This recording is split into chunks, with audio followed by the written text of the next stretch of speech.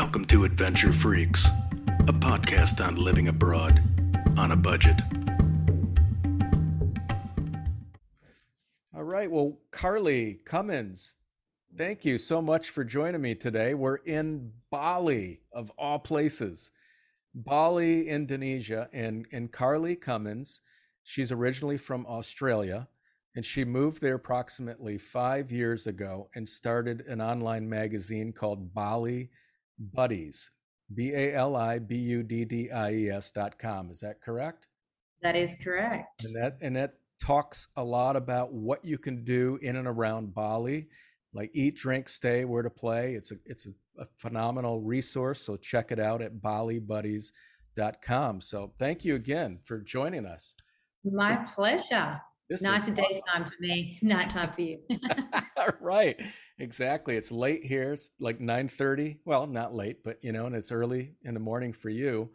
But so tell me, so how did you, Bali is one of the destinations I've never been to before. I'd love to go there because of all of the stunning pictures. I love meditation. I've done some yoga, but I'd love to just go there and meditate for long periods. It's just absolutely gorgeous there. How did you discover Bali, and how did you land in Bali? So for Australians, Bali is usually an Aussie's first overseas holiday. Geographically, the Australians and the Balinese get along really well, and it's also it's a cheap holiday for Aussies to come over to Bali. Like, your money stretches a lot further than where it would in Australia. So I started traveling to Bali in my teenage years, and it's a place I kept returning to. And then my husband, when I met him, had also been traveling to Bali for years, and so we continued our trips through we had our honeymoon here, and when we had our kids, we kept bringing them back. And that was it was the type of place where we always wanted to return to, and it was not uncommon for us to come 2 or 3 times a year from Australia to Bali. Gotcha. How long of a flight is it from Australia? It depends where you fly from. Say you're flying from Darwin, it's as short as 2 hours. From Queensland, where we lived, it was about 5.5, 6 hours, depending where we departed from. So that's a pretty good lengthy flight. What is the cost? Is it expensive? Is it fairly cheap to? No, well, back when the flights were easily accessible, not like now, really cheap. In fact, cheaper for us often to fly to Bali than it would be domestically within Australia. So we would quite often fly from Brisbane in Queensland, Australia, to Bali for around 400 Australian dollars return, which is about say around 300 American dollars return. Okay, so it's really reasonable. Yeah, very reasonable. Yeah. Do you get an opportunity to go home very often, or? Pre-COVID, I would go home probably 3 times a year. During COVID, I haven't been home now in nearly 2 years because Australia's borders are shut, and so all of the airlines have stopped flying there for the moment. And if we did go back there, then we have to do a hotel quarantine for 2 weeks at $3,000 per person. So, oh wow, okay. The call to go back there when we've been here is we'll just. Wow. So you've been there for approximately 5 years in Bali. It's one of the most, in my opinion, most beautiful places on planet Earth. And so many people go out there for a lot of these wellness retreats, meditation, yoga. It's known for a lot of that. Beautiful cliffs, waterfalls, ocean that's crystal clear. How do you describe it, and what are some of the highlights for you? What do you tell your friends when they ask you about this place that you live in? What is the things that you share with them? So for starters, it's I used to work as a travel agent, and I used to do travel seminars on Bali. And one of the first things I always say to people is, you can have whatever type of experience you want in Bali, but it's important to find the right area of Bali to match what you're looking for. So if you're looking to come over here and party and shop, there's an area for that. If you're looking to come over here and have a really spiritual experience with yoga and meditation, there's an area for that. If you're just looking for a all-inclusive hotel that's got kids club and you barely have to leave and you can just relax, there's a place for that. If you want to go off on adventures and do things out in nature and treks and hikes and things, there's a place for that, and surfing. But Bali is often a lot bigger than what people, it's a small island, but it's a lot bigger and it takes a lot more time to get around than sometimes people give it credit for. So they think that they can come here and just like stay in one area and do everything. But it's really important to do your research into what you're expecting your holiday to look like to choose the right areas to suit you. Okay. Do you help people? Do you help people match them up with some of the things that they want to do? Do you assist in that area? Yeah, people ask us advice all the time, and we've got on our website, we've got a whole breakdown. In fact, if you Google areas of Bali, I think our page comes up first, where we've got a big breakdown of all the areas of Bali and what to expect in each, what the vibe's like, what the best things to do are there, and that kind of helps you plan where you want to go, depending on what you want. Yeah. So, what do you guys, what are you into? Your family, your kids, and you. We live in an area called Sanur, and Sanur is on the east side of Bali. There's a lot of expatriates who live here, and it's mostly families or retirees, expatriates here. That's kind of the Sanur area. In fact, the other side of the island over in Canggu, where there's also a lot of expats and there's a lot of younger ones. They call Sanur Sanur because there's not much partying that goes on over this side of the island. Yeah. But we really love it because our area's got like a very long pathway along the beach. So for our kids, they've got 8 kilometers to really safely ride their bikes back and forth along there without any roads. It's still very much a village vibe here. We ride bicycles around everywhere. We get the sunrise, we don't get the sunset. So for living, for me with a family, I wouldn't consider living anywhere else on the island. But I love different parts of the islands for different things. Like over in Canggu and Seminyak, they've got some of the, funkiest venues to eat at or beach clubs to visit, and all the good fashion shopping and things like that. So I love over that side for that. I love going to Ubud or Cedarman for the rice fields and that more connecting back to nature sort of area. Then there's another place above called Munduk where it's actually cold. So if we want to go up and sit by a fire for the night and be in the cold weather, we go up to Munduk. And then of course, if you go all the way up to North Bali, that's Bali 30 years ago. There's really not as much westernization that's gone on in the north of Bali. So it's still very much villagey, and you don't see any of the big stores or the McDonald's or anything like that up there. Mm-hmm. So that sounds like my type of place. Yeah. And then, of course, you've got all the beautiful islands that, like tomorrow, we're off to Lembongan Island, which is just a 30-minute boat ride from where we live in Sanur. And over there's no cars. Like you can ride a motorbike or you can ride a bicycle. What's the name of the island? That's called Nusa Lembongan Island. Okay. And the water there is like super stunning and beautiful. There's great snorkeling and diving, stand-up paddleboarding and things like that to do over there. Okay, now you're starting to brag. We are very lucky. Are you guys like licensed scuba divers? Are you certified? Actually, my eldest daughter and I are just finishing. We're halfway through our open water licenses, so we're finishing that off next weekend. Nice. That is so sweet. Yeah, I just, the water is so crystal clear over there, so the diving's just got to be spectacular. Yeah, well, Indonesia is known for some of the best diving sites in the world. Bali's got some great ones, but then you travel a bit further in Indonesia to like Flores and Raja Ampat, and they're like super famous in the diving communities. Mm-hmm. And those are easily accessible by boat? Yeah. No. From Bali, you fly to those places, but they're easily accessible. They're very cheap domestic flights and easy, quick flights. But you're going to an island tomorrow on a boat, right? On a ferry? Yes. So the closest islands to go to on a boat is Nusa Lembongan. There's three islands. There's Nusa Lembongan, Nusa Chanigan, and Nusa Penida. They're all really close to each other. And they're just a 30-minute boat ride away from Bali.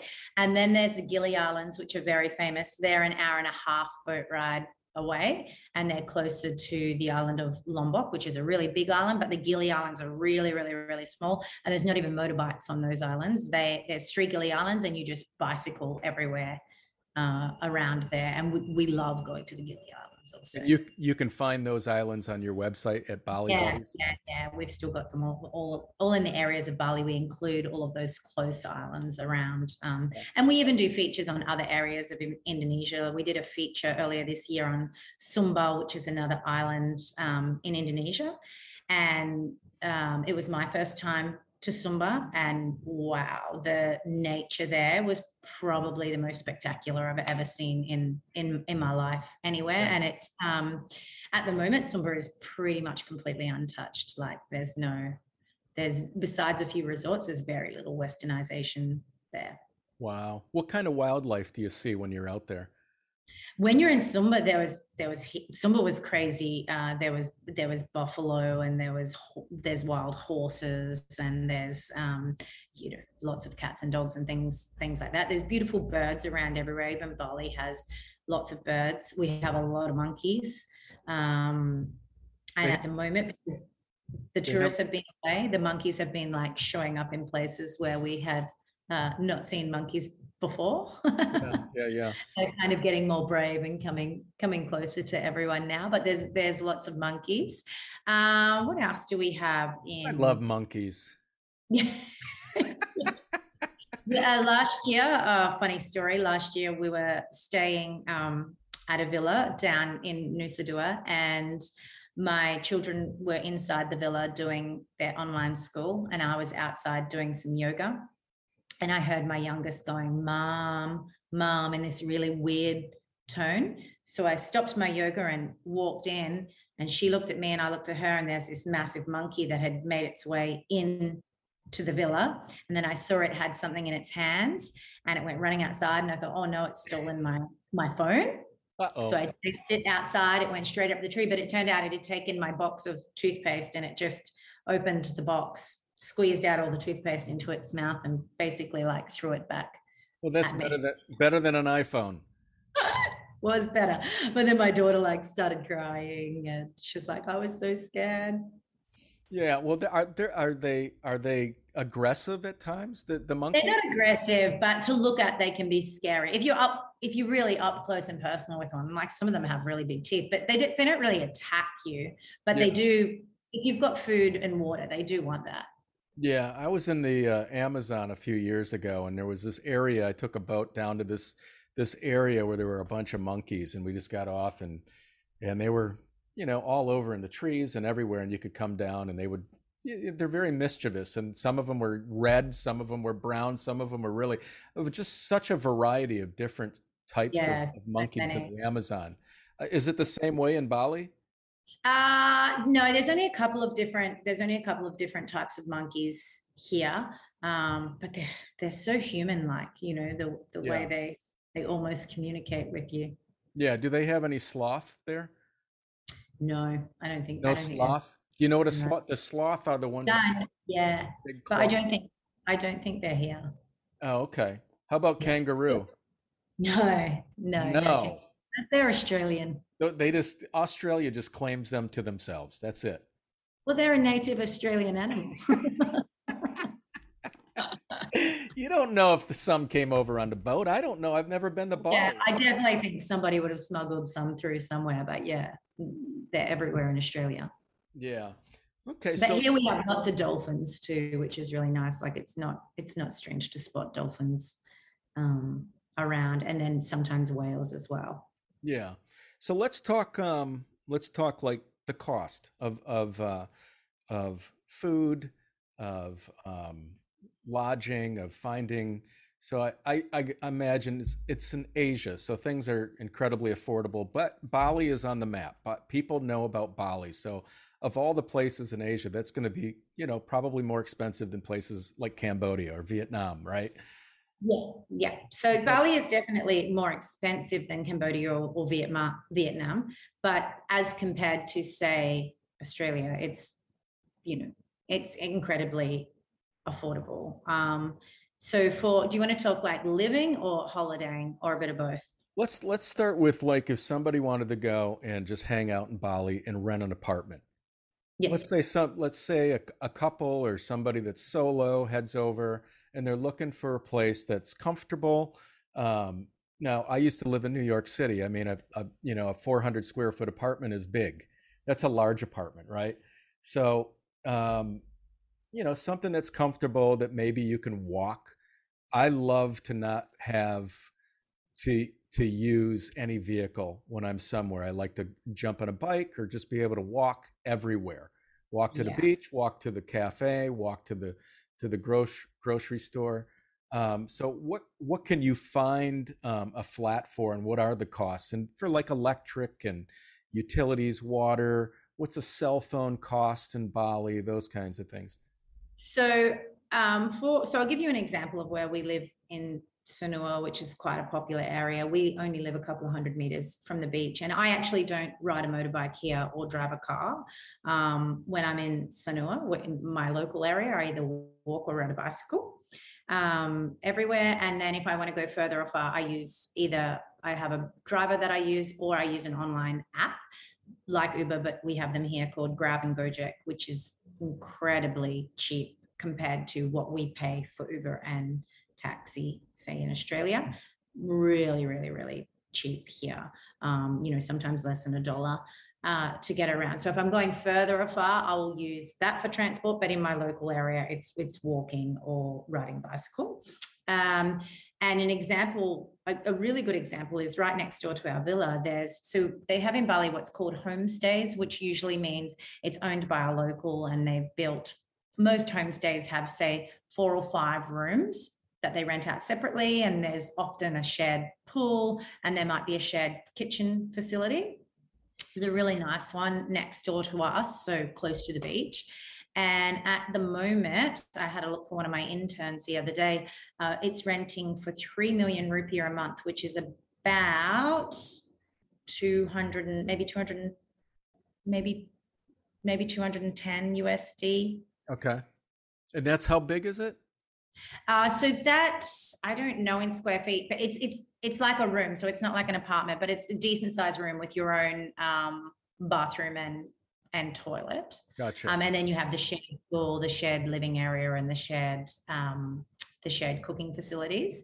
If you wanted, say, a private villa of your own, where you have your own kitchen, your own lounge room, say a bedroom and a small pool, and you want to be close to the beach, you're probably looking at around maybe say 500 USD a month, once again, depending on areas.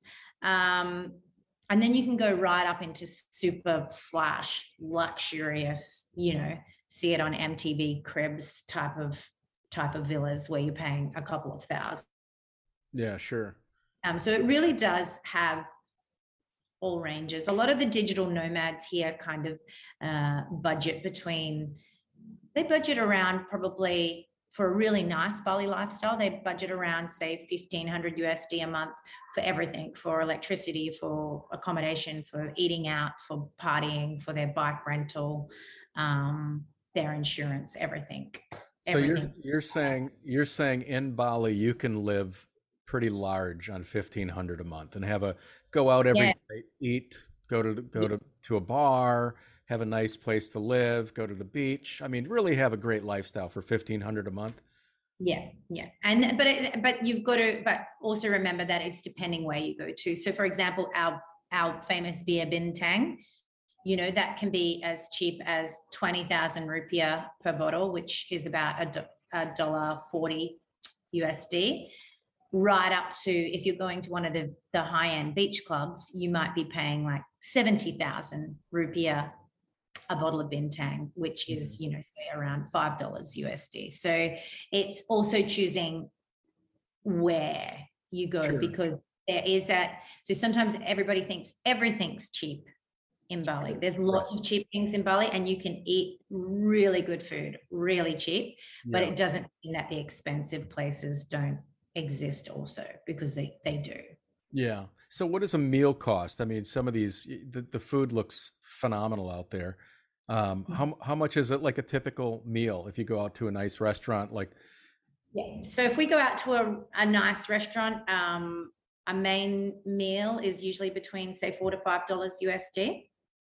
But if you want to eat at some of the more local places, which we love the local cuisine, $1 to $2 USD for a meal, like a really decent meal with meat and vegetables and rice or noodles and crackers and things like that.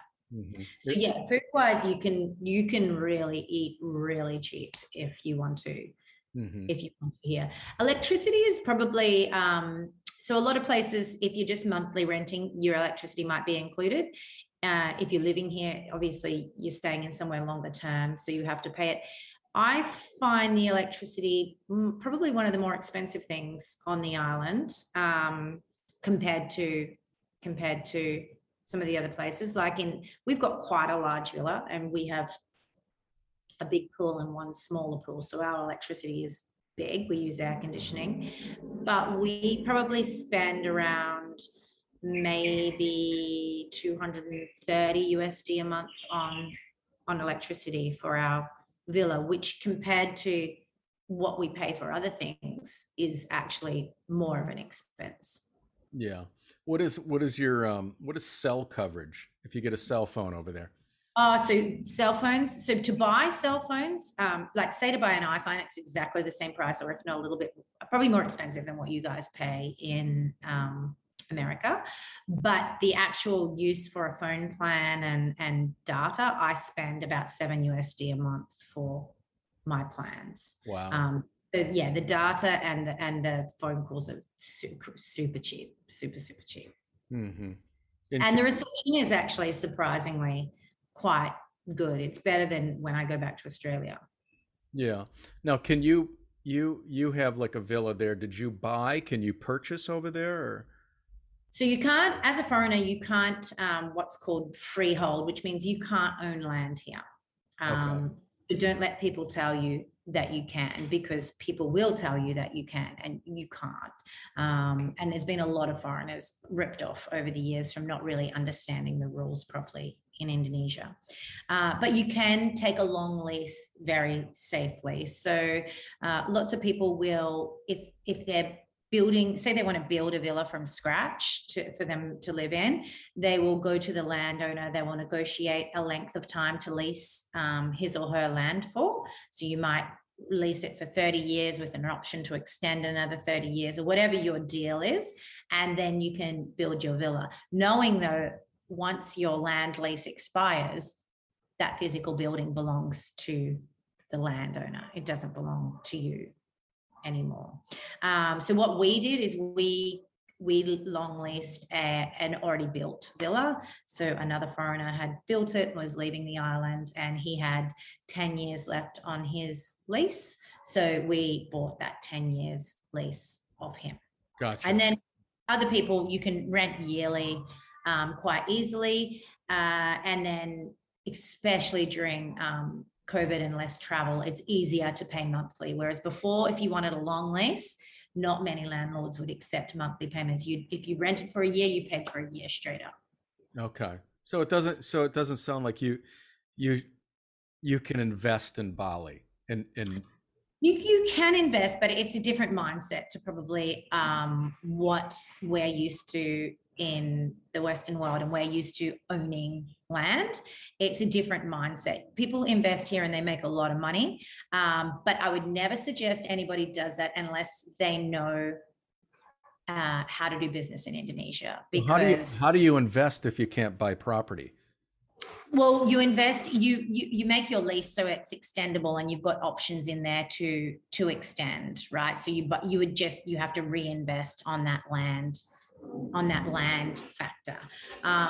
Even our lease, what we've bought it for per year, if we wanted to move out and rent this yearly, we would probably triple our money. Oh, wow. Okay. Gotcha. Okay? So there's opportunities here, but it's also, you're in Asia, business is done very, very, very differently here. Sure. It's in another language, and I've seen so many foreigners lose a lot of money from coming here and going, oh, it's cheap and I want to live the dream and I want to buy a villa in Bali, and they don't really understand. So if you're thinking of doing that, come and spend time here, make friends with locals, make friends with other expatriates, and learn the law of the land before you have any of your dollars. Yeah, I can see where that would be advantageous for somebody such as yourself that grew up so close to Bali, and you know it and you're familiar. And then you got expats coming from America, like you say, that have this idea, I want to live the dream. And you go there, you know nothing about it, but you have this money, you're going to throw it in here and you're going to invest. And then you have no concept of how anything works. Yeah. And that's the thing. You really got to understand how these countries work before you can even dive in. Because if you don't, and you're really green, it's not smart. No, and people looking to make money can sniff those people out very easily and tell them what they want to hear. And, you know, they go, oh, here's the document you need to sign. Oh, look, here's a translation into English. But if you get someone who can speak both languages, you're like, those two documents do not say the same thing, right? So you need to establish channels of like, who you can trust when it comes to doing business here, because I've seen it time and time again of people losing so much of their money. Mm-hmm. Okay. So how about healthcare? So people are concerned always about healthcare. What's the healthcare like? Do you need to apply for some kind of a healthcare plan there, or can you just pay as you go? You can pay as you go, but I would not suggest it. It's insanely expensive if you are a foreigner and you get really sick here and you need healthcare. I think I say to everyone, if you can afford health insurance to come here, you should not come here. Full stop. In Asia, you should always have a comprehensive either travel insurance. If you're coming for more of a longer term stay, there's really good digital nomad insurance now that you can have for moving around. Or of course, you can get which is more expensive but more comprehensive. You can get an expatriate insurance. So insurance is lots of different options for lots of different budgets. But you should not come here with at least not having emergency hospital cover, because your bills can end up in the hundreds of thousands of dollars very, very quickly if you have something serious. Okay, so it sounds like it's almost like the US, where medical costs are out of control in this country. I mean, if somebody has any kind of surgery and something happens, you could be 150,000 in debt in a snap.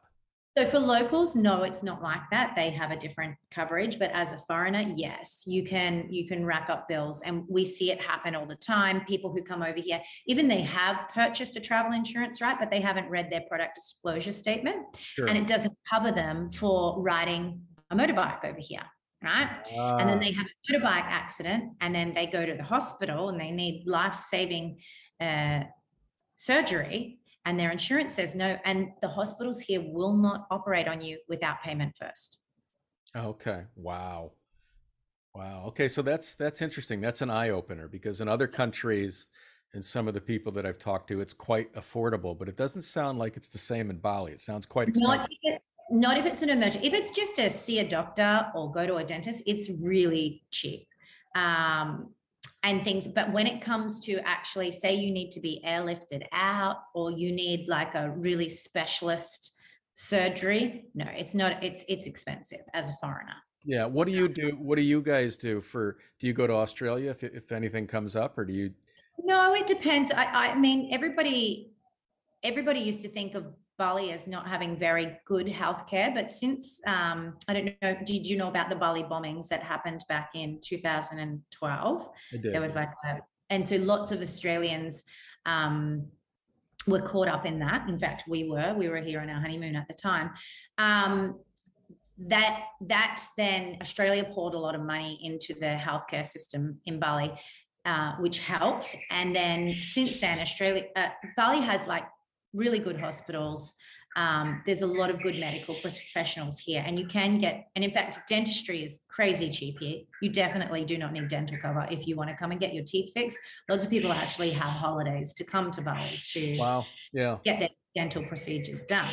Okay. Can you hear those birds? They're really, really loud. Yeah, I love it. I love it. Yeah, they're just over there in my palm trees. But if it comes to like that emergency, you know, you need to get you've got a fractured skull or something like that, that can be really expensive. So if we have something like, we see dentists here, we see doctors here, you know, we have specialists here for, you know, my daughter had, you know, this funky thing happening with her ear, and the ear, nose, throat specialist fixed it here. We have our regular checkups here. But yeah, if we had a scheduled surgery, we'd probably go back to Australia to have it, rather than having it here. But yeah, it doesn't mean that you can't have it here. A friend of mine the other day, her heart gave way on her and she had to have a pacemaker put in here, and it was all fine. Wow. Yeah. Is she from Australia or? She is. She's lived here a very long time though. She's a lot older than I am.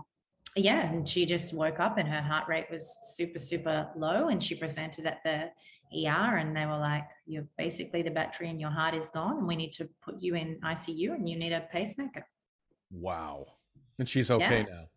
Yeah. Now I'm back to seeing her down the beach every morning, walking down. Fantastic. Yeah, and that was only not so many weeks ago. So, but no, insurance is an absolute must. When you travel anywhere in Asia, you should have insurance.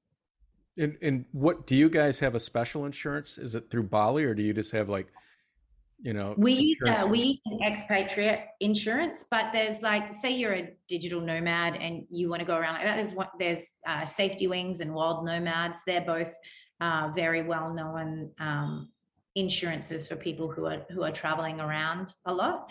Of course, if you're just coming for a holiday, just take out a regular travel insurance, but make sure if you're going to do higher risk activities here, like riding a motorbike or whitewater rafting or things like that, make sure that your insurance covers you for those activities. Okay. Good advice. Thank you. So getting around the island, you mentioned that there's people ride motorcycles, imagine scooters of all kinds.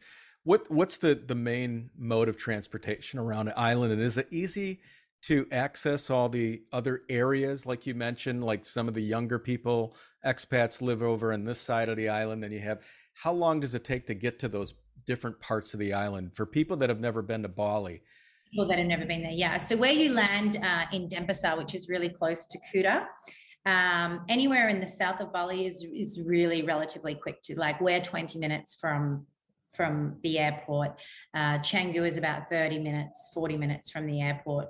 Seminyak's between 20 to 30 minutes from the airport. Ubud's about 45, 50 minutes from the airport. So anywhere down in the south area is really quite close. And all around that area of the south, you can use things like online applications like Gojek and Grab, which is just like Uber. And you can either order a motorcycle ride, like a scooter rider, or a car to pick you up. So it's up to you what you want to go on. Obviously, the scooter ones are cheaper and it's a quicker quicker commute, or a car, you can feel safer, or more of you can go if it's a family. There's also tons of private drivers around, so it's nothing to like walk along the street and if you look like you're looking for something, a driver will just say, hey, do you want a driver? And you negotiate a price and jump in their car and you can go. You can rent a car and drive yourself. I wouldn't recommend that if you're not familiar with Asian traffic. And it's the same with scooters. Lots of people come here and they rent themselves scooters and they ride. Fine if you feel very comfortable in there is road rules here, but a person explained it very well when they say, in say Australia, you drive with your head because you know the rules and you do that. In Bali, you need to drive or ride with your heart. You need to feel the traffic and you need to feel what people are doing. Hence why I don't do that. But my husband, he rides everywhere on his scooter, and I feel quite comfortable getting in the back of his scooter, but it's not a place to come here and learn how to ride a motorbike or a scooter, you've got to feel pretty comfortable, and you have to make sure you are insured, because obviously that's, it's a big cause of death over here is Yeah. scooter accidents. Yeah. When you go up further, up to the north, and some of the parts of the east, you need private transport up there. You can't get Uber, you can't get the grab and go jack up there, or taxis or anything like that. In saying that, there are tons of locals. Locals here are so entrepreneurial, and they're not above doing any job to make money, right? So they may work in the clothing market that's sitting there, but they see that you need a scooter ride somewhere. Yeah, they'll be more than happy to take some money from you to give you a lift, somewhere. And everywhere, whether you stay in somewhere cheap or expensive, they all have these huge local networks. So if you say, hey, I need a driver today to take me up to Lavina, they will just organize it for you and tell you how much it is. So what's the typical cost? So say you want a driver for a full 10-hour day, it's around about, say, $40 USD. Yeah, that's incredible. Yeah. How much does it cost to rent a scooter for a day? About $3 USD. $3 for the day. Yeah. Wow. So most people probably don't even buy. They just probably rent month to month. Yeah, well, it depends. If you're going to be here for a longer time, it's cheaper to, but once again, you can't actually, unless you've got a residence, if you've got a visa that you're a resident here, you can buy a scooter in your name or a car in your name. But if you don't have one of those visas, you actually can't even buy one in your name anyway. I see. So you have to show that you actually live there. Yeah. Okay. Awesome. So, and as far as like, for people, and I'm sure you know a lot of like retirees that have moved there, and sometimes retirees are looking for things to do and ways to make money. Are there ways to make money in Bali for people that are just saying, I want to retire, looking for something part-time? You know how we do that in Australia, people do it in the US. Can they do that in Bali? No, so legally you can't. There's very strict rules on your visa, and I get this question all the time, like, "Hey, I'm a barista, or I work in a hotel, and I want to come over and work in Bali." For starters, there is not many jobs for foreigners in Bali that foreigners are legally allowed to do. So most expatriates that you'll see over here are like me and have started our own companies. Right? You run your own company, as there, of course, are some roles in hotels here for foreigners, but only at very high level. Sales and marketing managers, general managers, not ever to work front desk. Foreigners are not allowed to do that here. So basically, there is any job that there is locals qualified to do here cannot be given to a foreigner.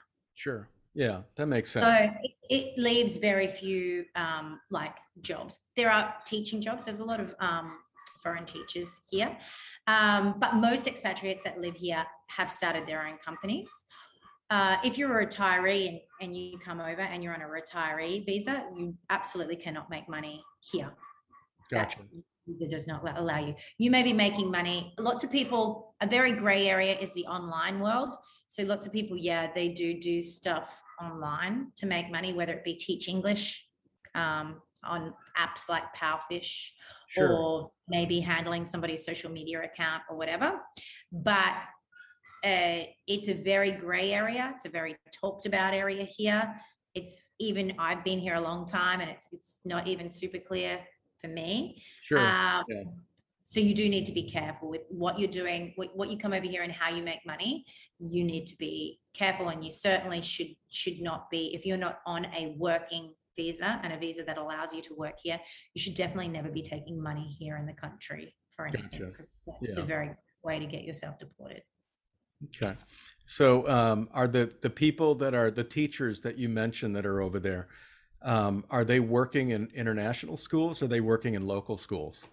No, so mostly in international schools, and some of them in what's called National Plus schools. So there's the local schools, which is local teachers only, the National Plus schools, which have a couple of foreign teachers, and then the international schools, which have a large percentage of foreign teachers teaching in there. So most of the teachers that I know work in the actual international schools here.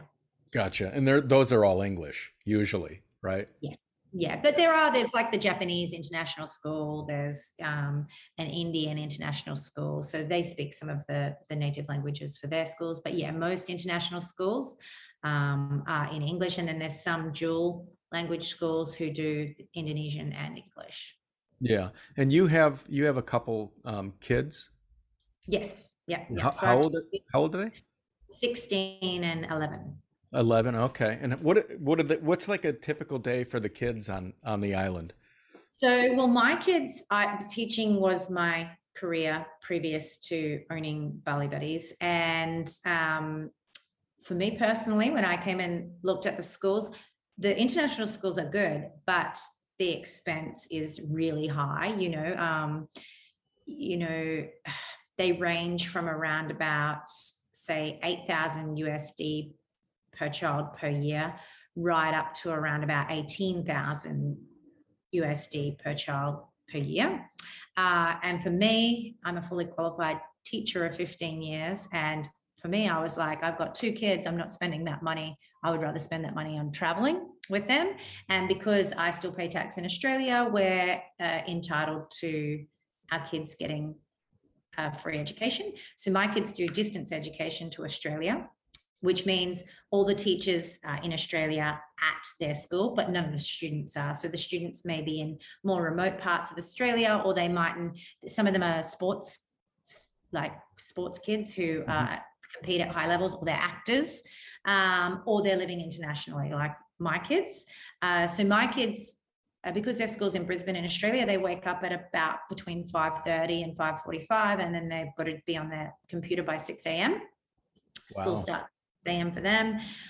So then they usually do their first block of school 6 till 8, and then they'll stop and we'll all have I'll go down. My husband and I go walking down the beach every morning, and then we will come back, and then we're all kind of having breakfast in their first break, and then they go back to school for another couple of hours, and then they have another break, and then they usually have another hour of school. But they're finished. Some days they finish school at 10 a.m. Some days they finish school at 12 p.m.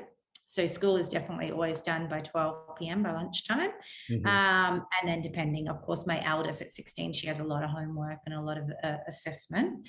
But yeah, that they have activities nearly every day, whether it's jiu-jitsu or dancing or aerial silks. And this is all online? No. Their activities is out. Okay. So they're, okay, gotcha. So every afternoon they're out. Yeah. Doing their activities. So online, school until lunchtime. Then just depending what the day is, we might go out for lunch, we might eat lunch in, we might go for a ride down the beach. Depends what I've got on with my work.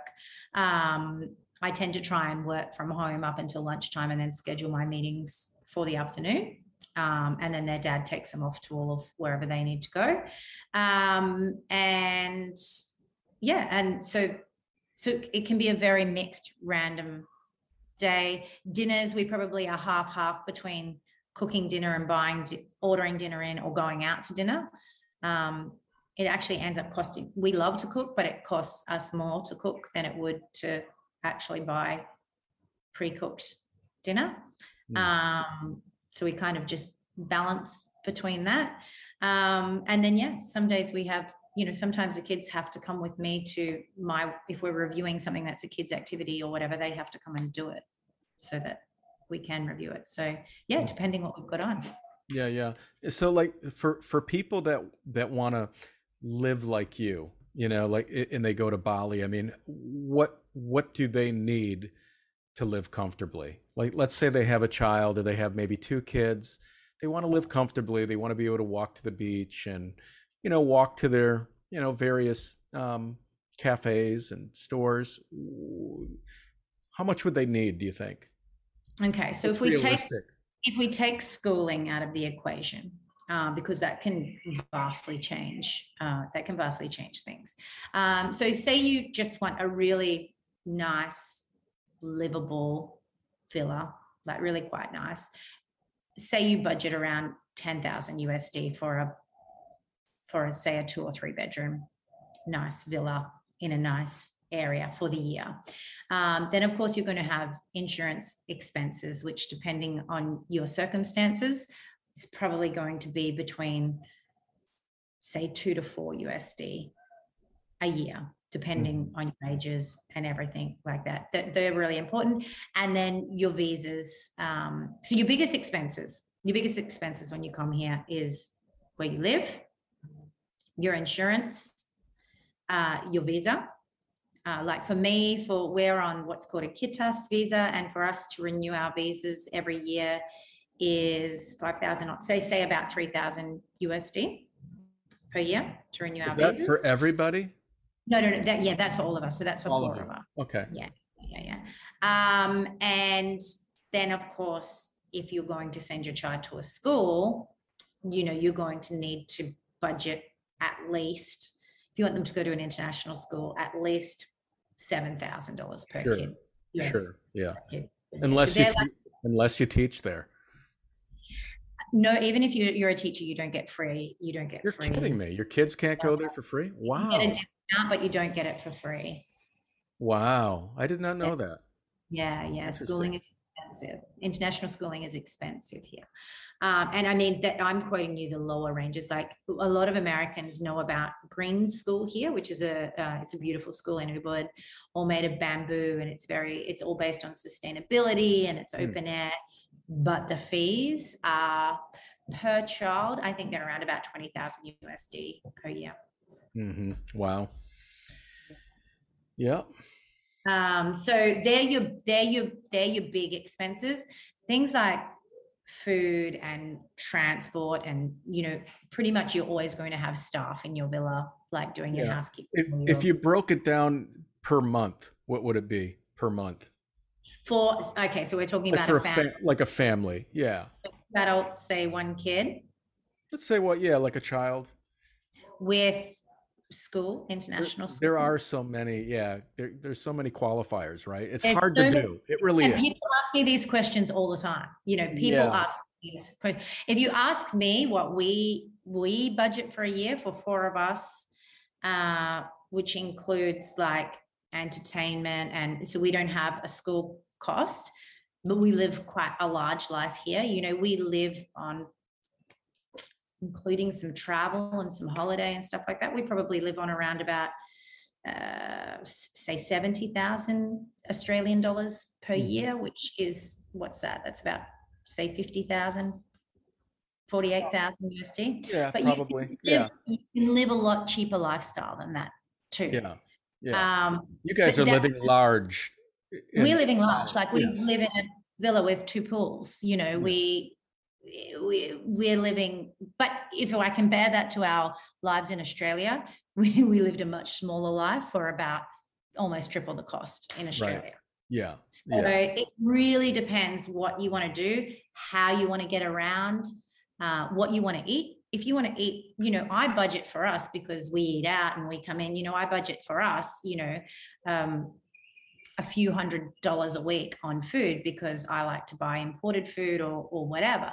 But if you wanted to, you could probably, you could feed a family for $50 a week. Mm-hmm. Easily. Yeah. So that's when you have to be clear about what type of lifestyle you want to have when you come here. And this is what I find a lot of people who move here, you can live very well, very cheaply here, but you can't compare it when you're looking at somebody's life who's going to resorts and who's going to beach clubs and who's going, because that adds up really quickly. And then I always like to say, the job I'm in, I get to experience 5-star Bali all the time because of my job, not because I'm paying for it. It's part of what I work. But I love 2-star Bali. Like, I love going down to Legian Beach and ordering a mie goreng, which is a fried noodle, and having a bintang, and it costing me, the whole day I would barely spend $10 USD to stay on the beach all day, have a couple of drinks, hire a boogie board, and go out surfing. I love that just as much as I love experiencing the 5-star side of it. You can have like and it's, Legion Beach is beautiful and you get an amazing sunset and it's really fun and there's lots of fun people around. You got the beautiful water, but you have to be clear about what you want to do. Bali can be full of contradictions in that way. Some things are so cheap, and then other things can quite surprise you with the price. And that's why it's so hard. The biggest question I get asked all the time, especially my Aussie friends, it's like, I want to come and live in Bali. How much is it going to cost me? And I was like, what kind of lifestyle do you want to live when you're here? Do you want to send your kid to a school? Do you want to rent a car every week? Do you want to live in a fancy villa, or do you want to live in a quaint homestay? What types of food do you want to eat? Sure. There's a lot of qualifiers there. Yeah. Do you guys, you said do you surf yourself?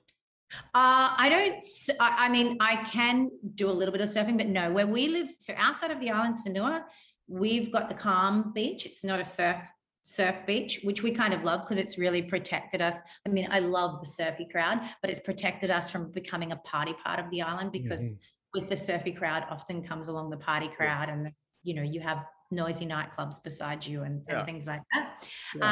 No, I like snorkeling. Like I said, we're getting into diving now. I like stand-up paddle boarding.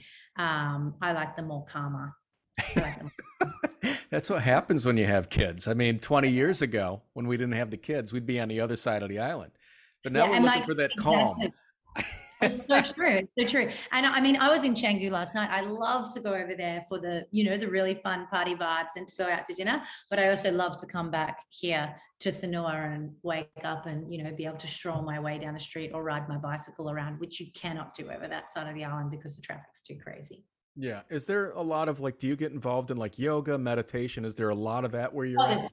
So much of that here. We've got a beautiful yoga shala just down the road from me, which is a big bamboo structure that's right on the beach. It's everywhere. Like every time we go and stay at a resort or something, we will do yoga there too, because they were always offering it.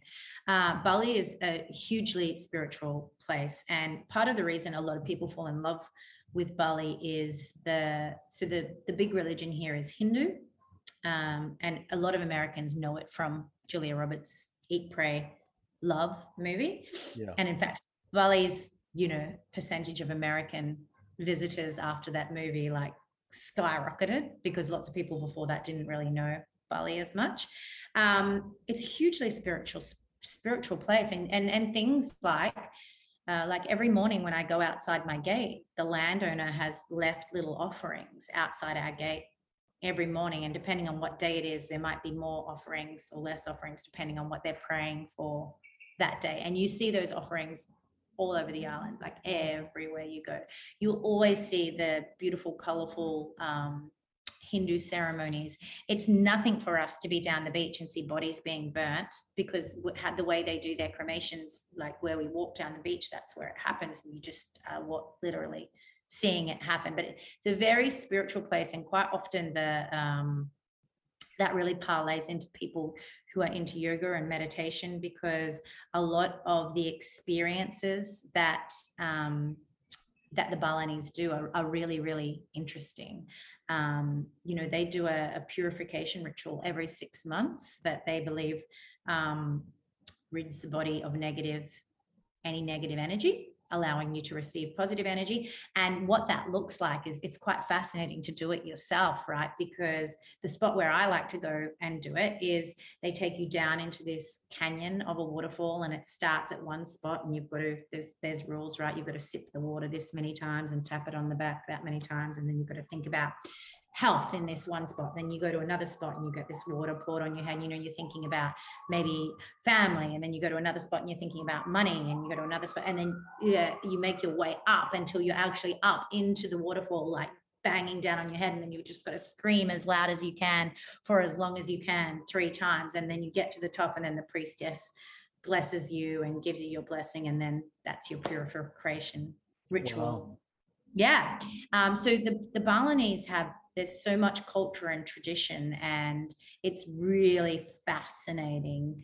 And it's probably, of all the religions, probably one of the most dedicated. The amount of ceremonies they have, and the amount of money and time and effort that is dedicated towards their religion every day is quite fascinating. Yeah. Fascinating. Wow. Well, thank you so much for sharing that. And I was going to ask you, take me through the process, and you did, and it sounds really awesome. Yeah. So in fact, one of my so the Balinese, their favorite place in the world is generally their village. So quite often they have their like home village, and then as they get older and they go to university, they move down to the touristic areas to get a job per se. And so their favorite area is their village. So whenever they have time off, they go back to their village. And one of my good friends here said he's been in tourism for a long time, and he's like, Karlie, I just want to spend more time in my village. So I helped him create what we call the village experience. And I said to him, take me to your village and show me everything you love about it.